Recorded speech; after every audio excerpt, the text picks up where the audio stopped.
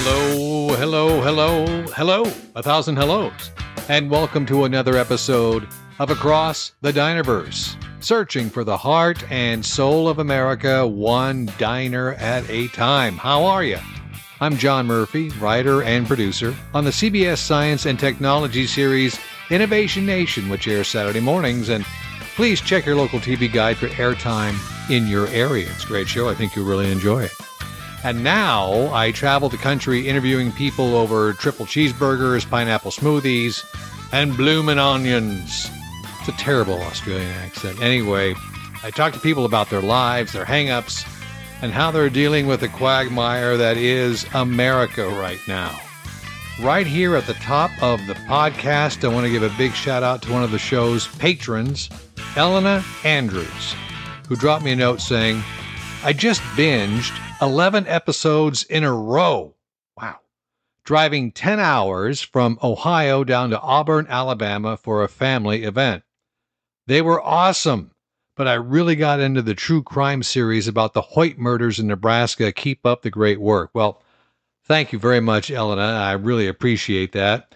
And if you haven't checked out that true crime series yet, look for Love and Murder, parts 1 through 5, which are episodes 16 through 20 on the podcast show site, thedinerverse.com. That's thedinerverse, all one word, .com, or wherever you get your podcasts, Apple, Spotify, Podchaser, whatever. And if you'd like to become a patron, just like Elena, please visit my Patreon page at patreon.com/Dinerverse. And for as little as $3, you can ask me questions or send me comments about the podcast, throw out questions for me to ask other people coming up on the show, get exclusive behind-the-scenes photos and content, or ask me to record a greeting on your smartphone. I swear I will absolutely do it.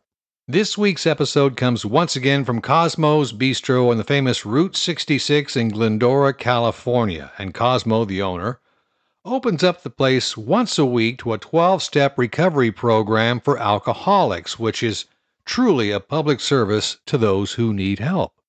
I met a couple of guys there, both in recovery, and they agreed to share their story. And last week we heard from Les, an old-timer with 47 years of sobriety, and a story was really inspiring. This week we're going to kick it up a notch with a tale of one man's journey that, I'm going to be honest, will be hard to listen to at times. But I promise if you hang in there, you will hear an ending that will make your jaw drop and maybe even get you to think about how God or the universe or whatever you believe in can sometimes do things that are completely unexplainable and magical to give us all hope that redemption is possible, no matter what we've done. Now, I do want to warn you, if you are triggered by discussions of violence, certain hate groups, or racist ideology, please feel free to skip this episode and come back next week. Otherwise, enjoy the mystery and miracle of recovery, Part 2, from Cosmo's Bistro in Glendora, California. Hello, sir. What's your name? My name's Tim.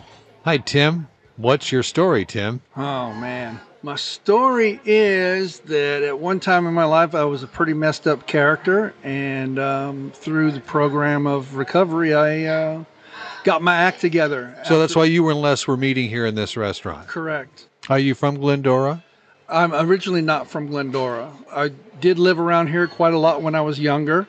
I've been all over the United States, but I was originally born in Covina. Where would you say you grew up as a kid? Most formidable years would probably be Azusa, Glendora, and then I moved away for a while. Before I got sober, I was in all kinds of trouble. What kind of trouble? Every kind of trouble you can think of. You know, growing up in my family, I was the baby of my family. My next sibling was 9 years older than I was. So I was really the baby of the family. I often said I was an accident, because that's, as an alcoholic, that's sometimes how we think. I don't fit in here. I don't fit in this family structure. For me, my father came from a working class background, didn't have a lot of economic security, which I think as he grew older and became a father and a husband, one of his main priorities was he was never going to struggle. and that meant he was a workaholic. Mm. As far as alcoholism in my family goes, on my mother's side, my grandmother was an alcoholic. On my father's side, my grandfather was an alcoholic. But nobody ever talked about it. So it ran in the family, but it was one of those secrets. Nobody talked about the It problem. wasn't necessarily a secret, but they just didn't talk about it. I remember growing up, my grandmother at Christmas, we used to, well, once I started to get, aware of what was going on, I started to join in, but they would like hide alcohol from grandma because Christmas she would tie one on. But I would see her sneaking wine, and as long as I didn't tell on her, she wouldn't tell on me. So as I got older, I started, sneaking in and drinking during family gatherings because I felt damn uncomfortable. So it's kind of like mutually assured destruction. So you There had we go. to detente. Yeah, and there was a couple times where she said, "I'm going to tell on you." I said, "You tell on me, and I'm going to tell on you." And how old were you at this time? Probably 10, 11 years old. So you're negotiating with your maternal grandmother over, you keep my secret, I'll keep your secret. We can both drink and do what we want to do. Right. But what started out as a social sort of thing, a social lubricant, turned into a social disaster in my case, because I would get in all kinds of trouble, fights, making a fool out of myself. For me, I never really felt like I fit in my family. I never felt a part of. And even in society at large, if you want to call it that, or the kids that I was around, all over, wherever I lived, whatever state I've lived in, whatever school I went to, I always felt like an odd man out. And how did you cope with that? Drinking was... Using other substances. I don't know if we're allowed to talk about other substances, but I definitely did indulge. Okay, marijuana, cocaine, heroin, acid, heroin, PCP. Wow. Well, thank God you're still here. Yeah, I have to pinch myself sometimes and say, when I am around other people that I know have similar backgrounds as mine and who have lived as long as I have lived, which is not very long in the big picture, we're lucky to be here. What was the worst for you? When I was a kid growing up, I first went from being a long-haired stoner kid to getting involved with the punk rock scene. And in the early 1980s, the punk rock scene is not like it is today. It was very violent. There was drug use, but it was mostly alcohol. But we did, we would sniff speed and take whites and all that sort of stuff.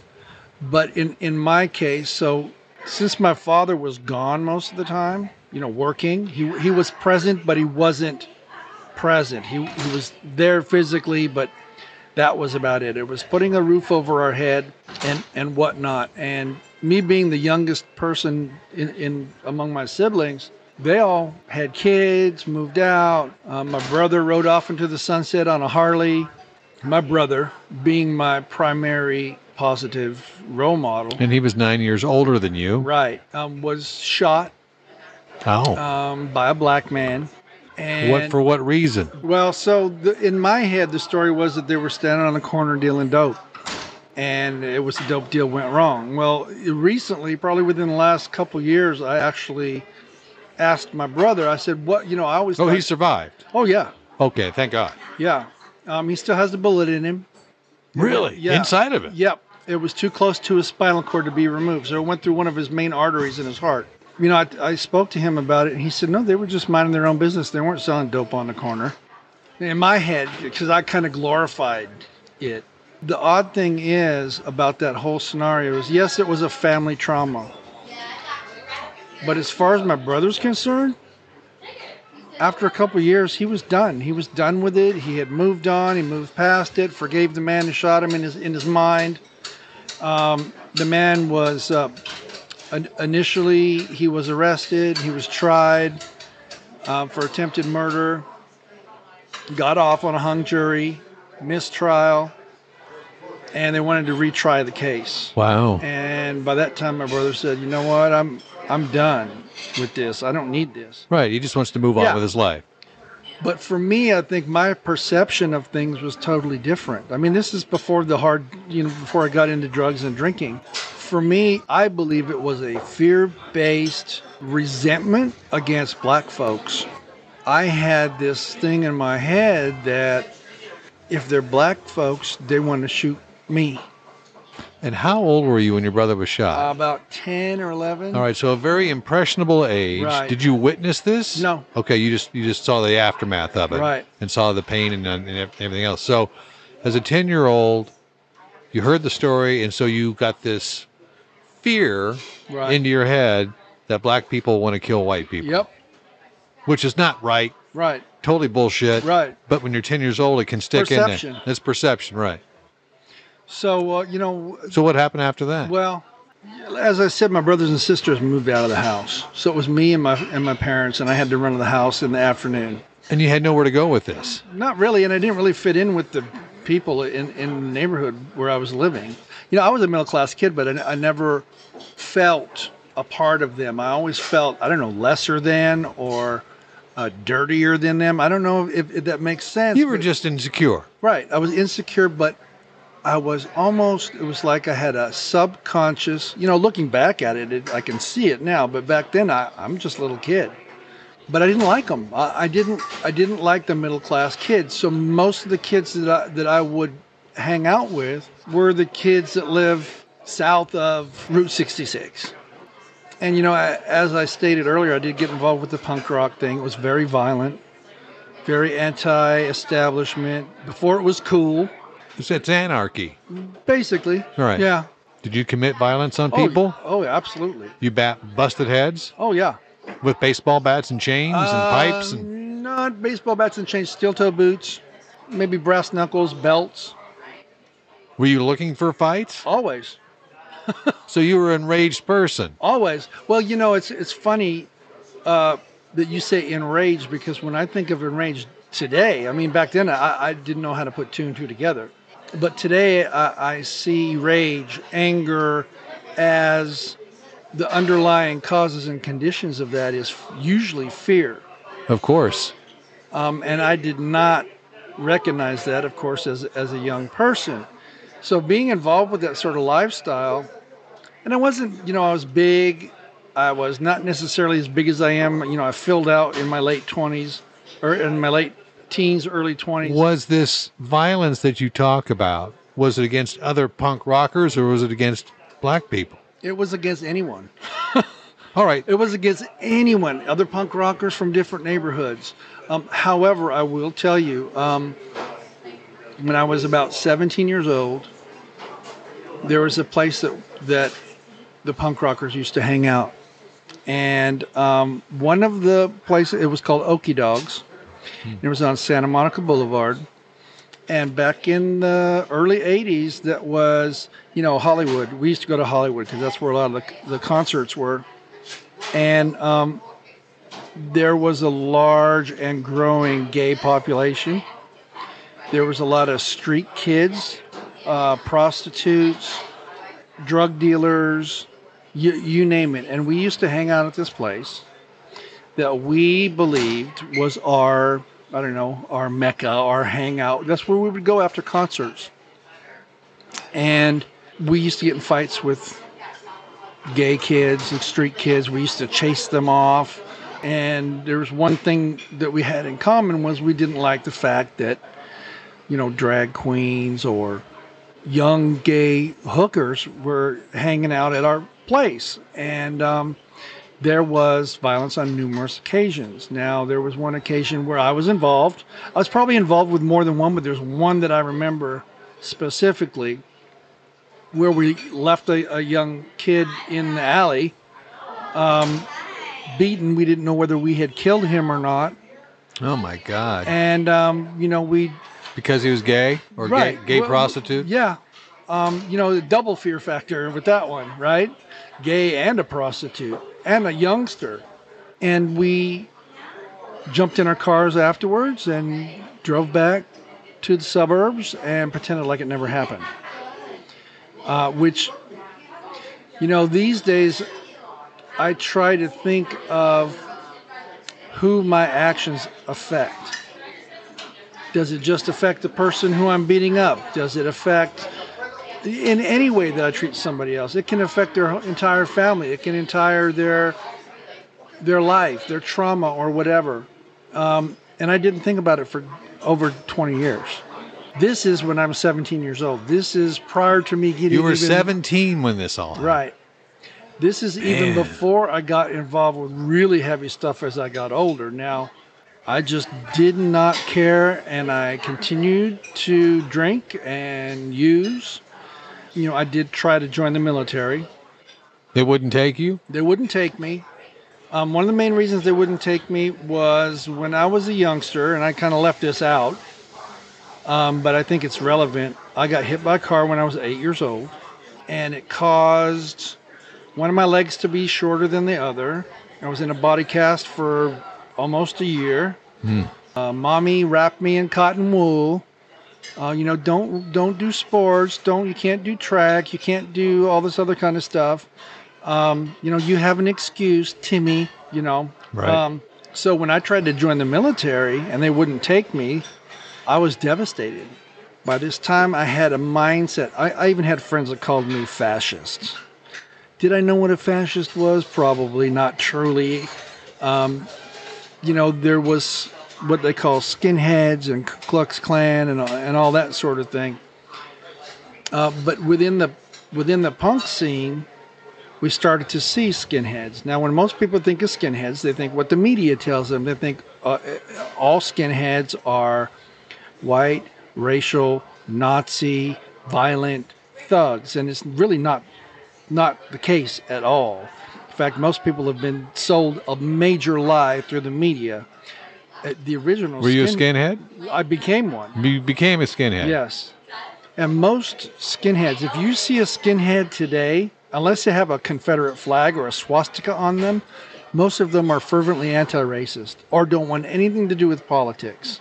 The first skinheads were a mixture between working class white kids and Jamaicans, Jamaican immigrants. And most of the music that they listen to is Jamaican-based music. Jamaican immigrants. Jamaican music. Black Jamaican yes, immigrants. Yes. Were also skinheads. Yes. I know skinheads. I know Filipino skinheads. I know Hispanic skinheads. It's kind of a gang mentality. You want to belong to something, right? And if you identify with the same kind of group, with the same kind of mental outlook, and you're angry and you feel like you want to take control in your own violent way, you're going to join them. Well, the whole thing about the whole skinhead thing. See, when I first got involved, the military wouldn't take me. We had just bombed Libya. All my friends were joining the service. I couldn't go, so I thought I was going to fight on the home front. I'm gonna be a home front warrior, and it started out patriotic. There was some racial elements to it, but it wasn't. Once I got involved, the propaganda that's involved, the cult-like mentality that's involved, you're very insulated. You don't trust the other, no matter who it is. Is there a difference between a skinhead and a neo-Nazi? Yes. Were you either one of them? I said you're a skinhead. Were you a neo-Nazi? Yeah, I was a neo-Nazi skinhead.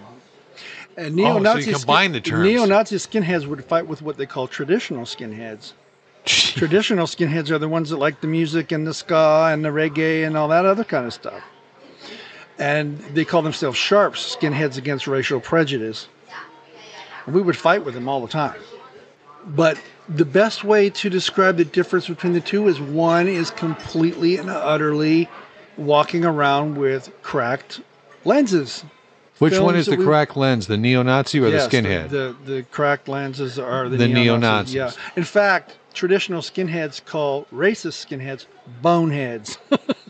Okay. See, a lot of people don't know. I'm glad there's a morality there somewhere, right? There's a line. A lot of people don't know these differences because, the news, you had Geraldo Rivera getting his nose broken on national television. You had Oprah Winfrey being called a monkey on national television, all this sort of stuff. So that's when most people hear skinhead, that's the first thing they think. And feeding that was this 10-year-old trauma that you experienced, Correct. Your brother being shot by a black guy. It just kind of it just sparked that in you. I'm assuming. Was that right? Yep. So I jumped in head first. Oh, man. Nobody recruited me. I approached them.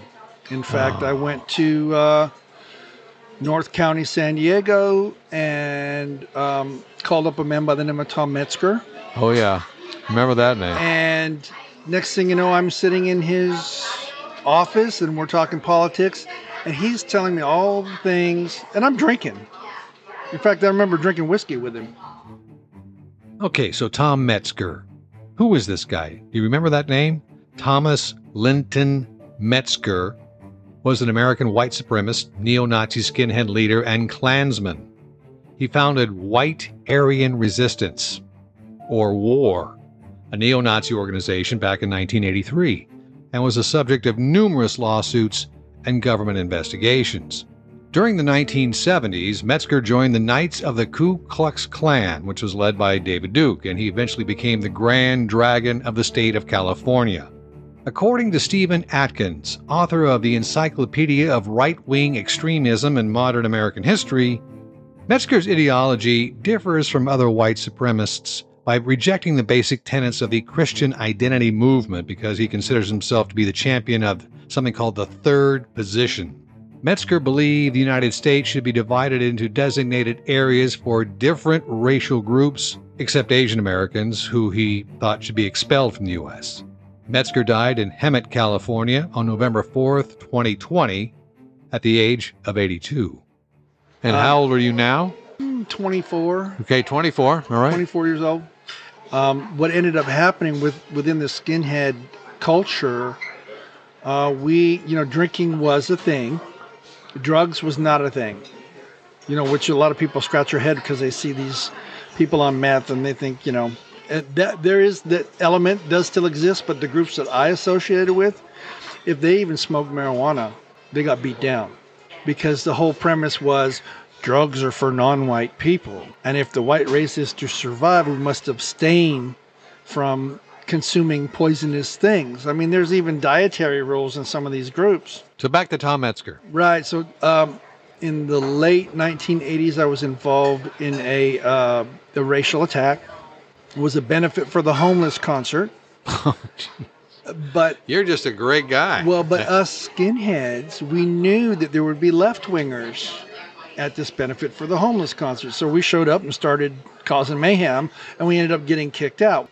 As we were leaving, there was a Middle Eastern couple. One thing led to another. Somebody was giving somebody hard looks. Racial epithets were said, and next thing you know, we're in a brawl. And next thing you know, I wake up in jail. Mm-hmm. Front page on the face on the front page of the LA Times and on CNN and all that fun stuff, and ended up going on trial. And most people would find themselves in that situation and say, check themselves. What am I doing? What sort of life am I living here? But if anything, it catapulted me even further into that movement and that mindset. Well, that's because I was led to believe that it was a Jewish conspiracy, a Jewish judge, a Jewish lawyer, Jewish media, propaganda. Who told you all that? This is involved with the propaganda. That's what we're told. Inside the neo-Nazi Correct. realm. Correct. The Jews run the world. Yeah. All that kind of stuff. Mom and Dad bailed me out. One thing Daddy never told me was he loved me. But his way of telling me that he loved me, this sounds kind of weird, he bought me a bulletproof vest because we had a lot of people wanting to get us because we were all over the TV.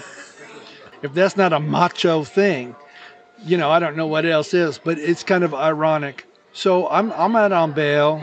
I'm a celebrity, skinhead, prisoner of war. I'm on trial for my political beliefs. Inside the skinhead community, were you kind of elevated? Right. Were you kind of like, Correct. He's our rock star skinhead dude? In my head, I was. I don't know if I truly was. Right. But my ego was, You're badass. Yeah, I'm a bad. Well, during the confrontation, I held a shopping cart above my head and threw it at a crowd of people. I had baseball bats that I didn't use.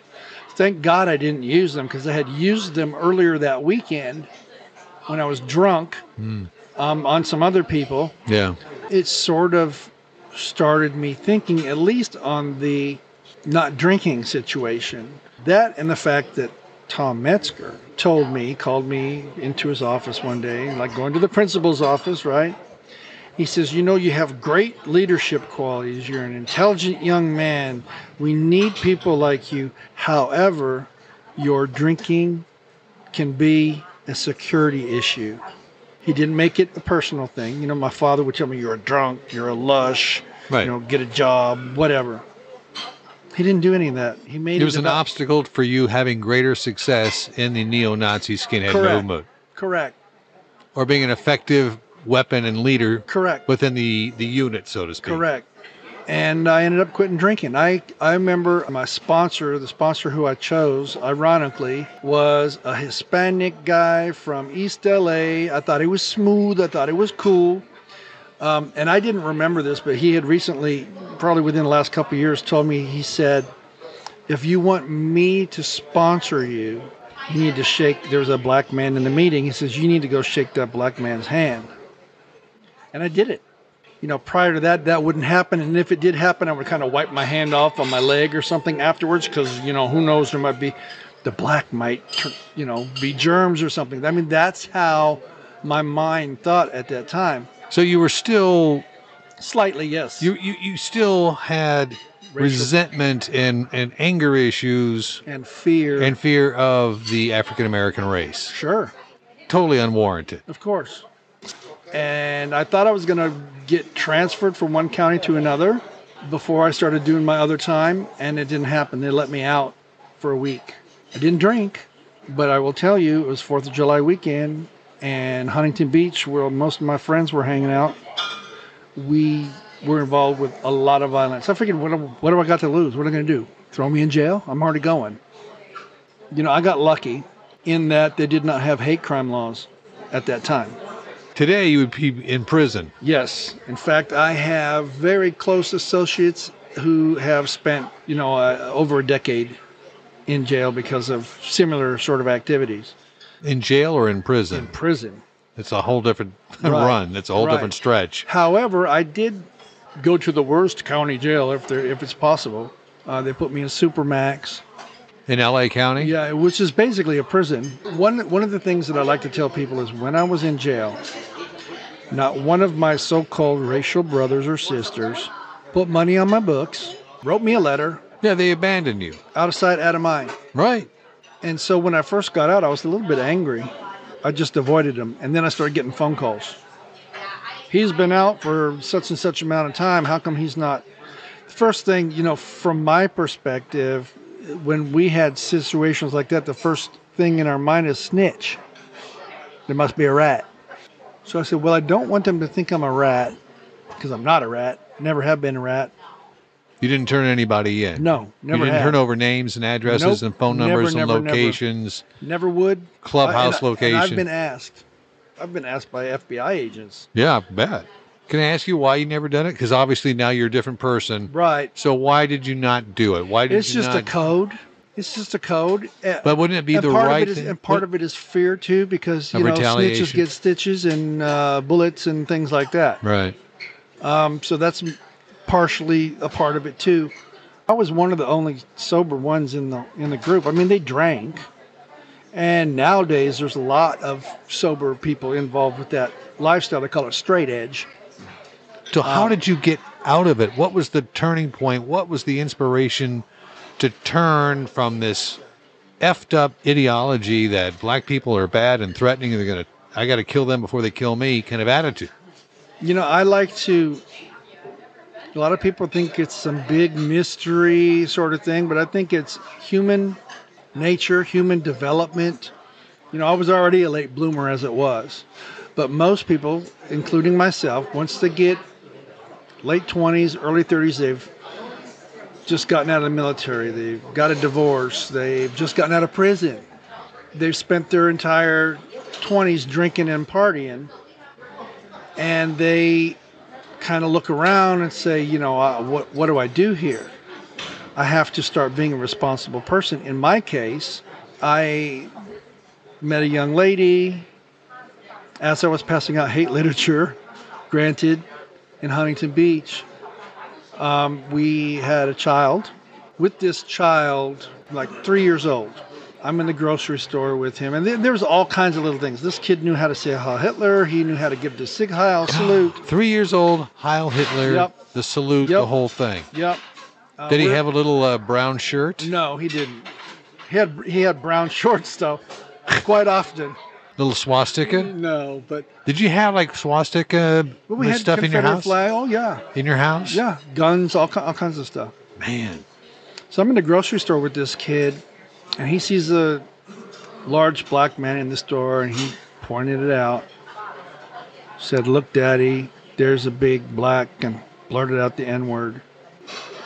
That didn't shock me as much as, well, first of all the other shoppers in there, like mostly like middle-aged women, were saying, "How dare you? How could you teach a child that sort of thing?" One of the things that I remember him asking was, "Aren't you going to beat them up, Daddy?" Man. Which is like, wow, this 3-year-old kid thinks it's okay to go beating up just anybody, right? But it's not unreasonable for him to expect that No. because that's what you That's exactly everything ascribe that was to. right was wrong, and everything that was wrong was right. This kid was being taught the opposite, so that resonated with me. I wasn't like I woke up one day and said Heil Hitler. What did your wife think about I'm you? a father. You're a father, but what did your wife think about you indoctrinating your kid this way? Didn't she push back and say this is bullshit? Not at all, because she was right there with me. Man. She was right there with me. There's been times when, before my son was born, she was wearing camouflage and rolling around in the dirt and doing paramilitary training and all that sort of stuff as well. And we were both sober. And this is a sober, conscious mind state that both you and your wife are in. Well, I remember telling people the 3 most important things in my life were sobriety, my family, and the survival of my race. And it's crazy. It's really crazy. Your son has this incident in the store. Then what happened? You don't just wake up one day and say, "Oh, I'm out." I do believe that sobriety played a major role in the fog lifting. But even more so, most of us have been treated with kindness, compassion, respect by our perceived enemy.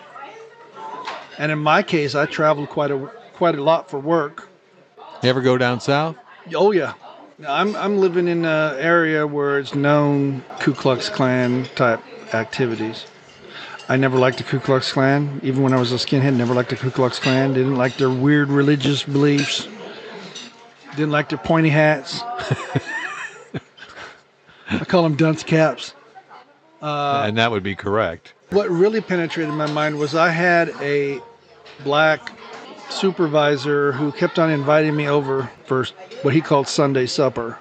And I kept on coming up with excuses.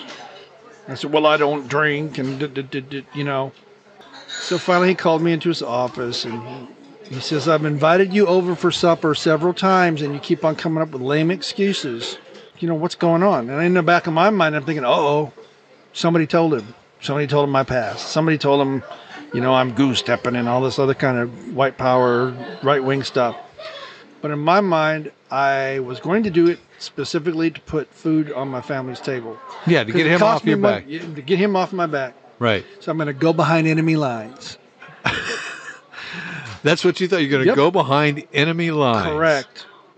And in my mind, black folks is, cocaine, Crips, Bloods, Cadillacs, and it's down south, so they got to live in a podunk shack, right, with broken windows. All the stereotypes. All the stereotypes. Right. Go to this man's house, nothing like that. Didn't have a Cadillac, had a big old truck. And knocked on the door, and this little kid answered the door in a suit, no tie, because I guess they had already done their other stuff. Their Sunday church, yeah, right. yeah.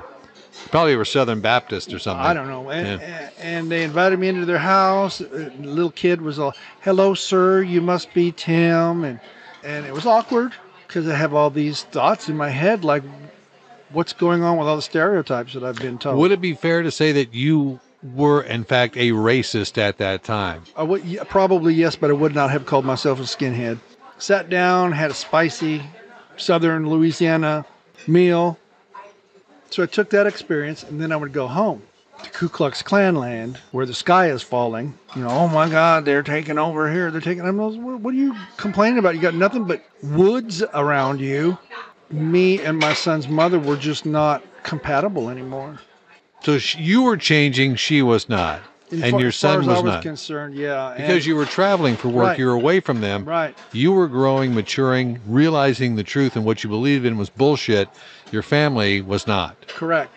And you know what's really strange is I would come here to work in Southern California, and the racism in Southern California was worse. It is. It can be, yes. Than it was down south. It can be, absolutely. Against Latinos and everything else. It seems like out here everybody is nice to your face, but behind your back it's a different story. At least down south, you know when somebody doesn't like you. You know when a black person doesn't want to be around a white person and vice versa. It's just apparent. I don't know. It's like an unwritten thing. But so me and my son's mother ended up splitting up. By this time I'm, going to bars, not drinking, but going to meat market. I'm single, right? You go to the club looking for I'm action. I'm going to the club. But there was one occasion where somebody said, "Oh, this person likes you. This person likes you. This person likes you." And there's a little redhead from Texas, and she was cute and she's petite, and I kind of like them like that. And I got a thing for redheads too. So I went on a double date with her and a friend of mine from England, and we started to hit it off. We've gone on a couple dates by this time, and I'm walking her to the door, and I'm pulling all the moves, trying to get in there and look good in her graces and stuff. And she says, before we get too serious, I want you to know I'm Jewish. Do you have a problem with that? Another stereotype blown out the door. My idea of Jewish people was, Hasidic Jews, New York City, diamonds, money, media, all a bunch of negative stuff. Not a girl with a cute redhead from Texas. And a twang. And we've been married for 24 years. She's put up with a lot. She's never seen me drink. My son's never seen me drink. Your eyes are tearing up. Why are your eyes tearing up? They're not tearing up. Yes, they are. Come on, you now. Big tough skinhead neo-Nazi. You're crying. I'm a big marshmallow. I always have been. I can tell that this part of your life is something that's very special to you. I learn more about people from breaking bread with them. Of course. That's why I'm doing this whole podcast. Right. This whole podcast is on that same wavelength of if we could just sit down as human beings and have conversations, hard conversations over comfort food in a nice setting and just see each other eye to eye, none of this bullshit that's going on would be going on. Right. If people don't talk to one another. And anymore. There's a level of grace you have to extend to people. Sure. And without it, we're doomed. Yep. And unfortunately, a lot of people are distracted by, they come home from work, they turn on the television, and they have the the idiot box tell them what to think. My question to you now is, having had this life experience of living a life of hate and violence and wanting to destroy your perceived enemies, right? Black people, Jews, people doesn't matter. Doesn't matter. I hated white people more than anybody, believe it or not. Did you really? Oh, yeah, because they didn't think like I did. I said, don't you see what's happening? Interesting. Yeah. So what do you think of the cycle of what's going on in this country now? I think they're, just like I just said, they're all distracted. They have a short memory. There's a short news cycle. Everything's quick, and then we all forget. If you watch television or even listen to some people, they forget what happened 2 weeks ago. And then the algorithms of all the social media just keep feeding that cycle because that gets the most clicks, the most hits. It's almost like people they're craving to be angry at something. It doesn't matter what it is, as long as they're distracted from themselves. So based on your experience and the horrible, shitty parts of your life that you've been, thank God, able to transform into a positive end. And that takes work. It takes work. You have to work on yourself, right? Correct. And for you, it was a 12-step recovery program, but you were also, I'm perceiving, willing to open your eyes to see a different side of humanity. People who are different than you, different culturally, different religious perspectives. Correct. Whether it's Muslim or whatever. You just see them as human beings and not, oh, well, they're different than me, so I have to You know, hate 'em. something that really, I was involved with like the atheist type people. It's called the World Church of the Creator. It's all about humanism, and religion is a means by which to control the masses and all that other kind of stuff. But my sponsor told me, go meditate anyhow. Just go do it. And it was weird. But like anything that you've never done before, it's weird. Just like sitting down with your perceived enemy. At first, it's uncomfortable. And then once you start to relax, it becomes more tolerable. Well, I took that 11-step move, prayer and meditation, to another level. It got to the point where the 12-step meditation stuff wasn't enough. There's other recovery groups that are like Buddhist based, and I found that most of them are people with long-term recovery who are working two programs but combining the two together. And you know, like at a 12-step meditation meeting, it's like 20 minutes tops. I was meditating for like 2 hours, 3 hours with some of these folks.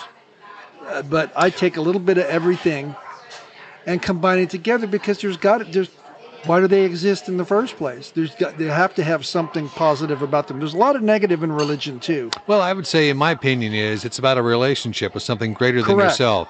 Religion gets all fucked up because of man. This is Man true. is in the middle of it, and that's what screws it up. Yep. So you take man out of the equation, and you work on a relationship with a higher power, whether you believe it's God or nature or Mother Nature, whatever it is. It's Or the something- group. Or the group that's just outside of your own power and control, and seems to be working a lot better. I do a lot of meditation. Well, that's great. So your life today, when you look back at your life before, skinhead, neo-Nazi, all that kind of stuff, do you have any guilt or shame, or have you let that go? Well, what had happened was there was the person who I had beat up when I was 17 years old ended up working with me at the Museum of Tolerance. No. And one thing led to another. This is the gay prostitute? Yep. The gay prostitute Yep. in Hollywood or Yep. West Hollywood that you beat up and left for dead. You met up with him at the Museum of Tolerance. And he was my supervisor. If That's that's not a higher power, I don't know. I totally agree with that. And how did you reconcile? Did you reconcile? We did reconcile, but we had worked together for probably 6 months to a year before we realized who each other were. Wow. We had sat down and had a conversation. We were breaking bread. Wow. And we were talking about our past and whatnot, and one thing led to another, and we figured out who each other were. Now, of course, as a person in recovery, my first response is, when we're wrong, we promptly admit it. Took a while, took about a week. Next time I saw him, I apologized. I didn't know what the outcome was going to be. It really wasn't any of my business. And we've been friends and in fact, we just did presentations weekend before last at a juvenile detention facility up in the Bay Area. So we still work together. We've done That's documentaries amazing. together. That's amazing. It's really strange because we've both seen each other go through sort of hard times, but we both come out better people. That's an amazing Yeah. story. He's like a family member to me. Wow. God bless you for making that work. That's just, oh man, I got like chicken skin over that one. That's great. And so I've heard this term, you take your mess and you become the messenger. You feel that's what you're doing now? Do you try to talk to young people about their direction and their thinking? And I do. That's why I spoke at the juvenile detention center, and I spoke at a couple schools as well. I used to do presentations every week. Wow, that's great. But I'm starting to slow down now. I'm getting a little bit older, and there's other people like me who can do the same thing, who I think need the opportunity to do so. Yeah. One of the things it's just like alcoholism. I don't believe you could shake the hate out of anybody. They have to do it on their own, and they have to come to their own moments of clarity. Their process, every person is different. I am praying for this nation, because we are a hateful nation right now. Yes. In my opinion. We are angry everywhere. We hate what we don't understand. We hate what we don't, necessarily believe in. It's okay to disagree, but to hate something or another person because they think differently. Right. We're just... vote differently or whatever. It's just getting batshit crazy out there right now. And so I'm praying for this nation, and it gives me hope that people like you can find a pathway out. And I'm so glad that we can share your story on this podcast, that hopefully somebody who may be struggling with some of these things can think about it. But as you say, you have to find it within yourself to want to change, because I will say, even from my own life experience, carrying around resentment and anger and being mad at the outside world all the time is exhausting. It never leads to anything positive, and you just become the maker of your own misery. One of the things, we want to change the world. People say, how do you change the world? How do you change the world? Well, it's not going to be done in mass. It starts with you. It starts with you first. Yeah. My perception and the way that I react or respond to certain situations makes or breaks the whole situation. I know when to walk away. Yeah. Let them stay in their lane or whatever. I just had an incident recently where I had somebody confront me about something or whatever. I didn't really know them or anything, and I just walked away. My pride is not, my ego is not built up to the point where, I'm not to say that I don't have an ego and they don't have pride, but I'm not going to waste my headspace with something that I have no control over. Right.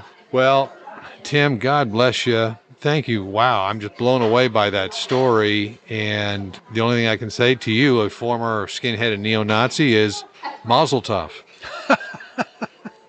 Thank you, sir.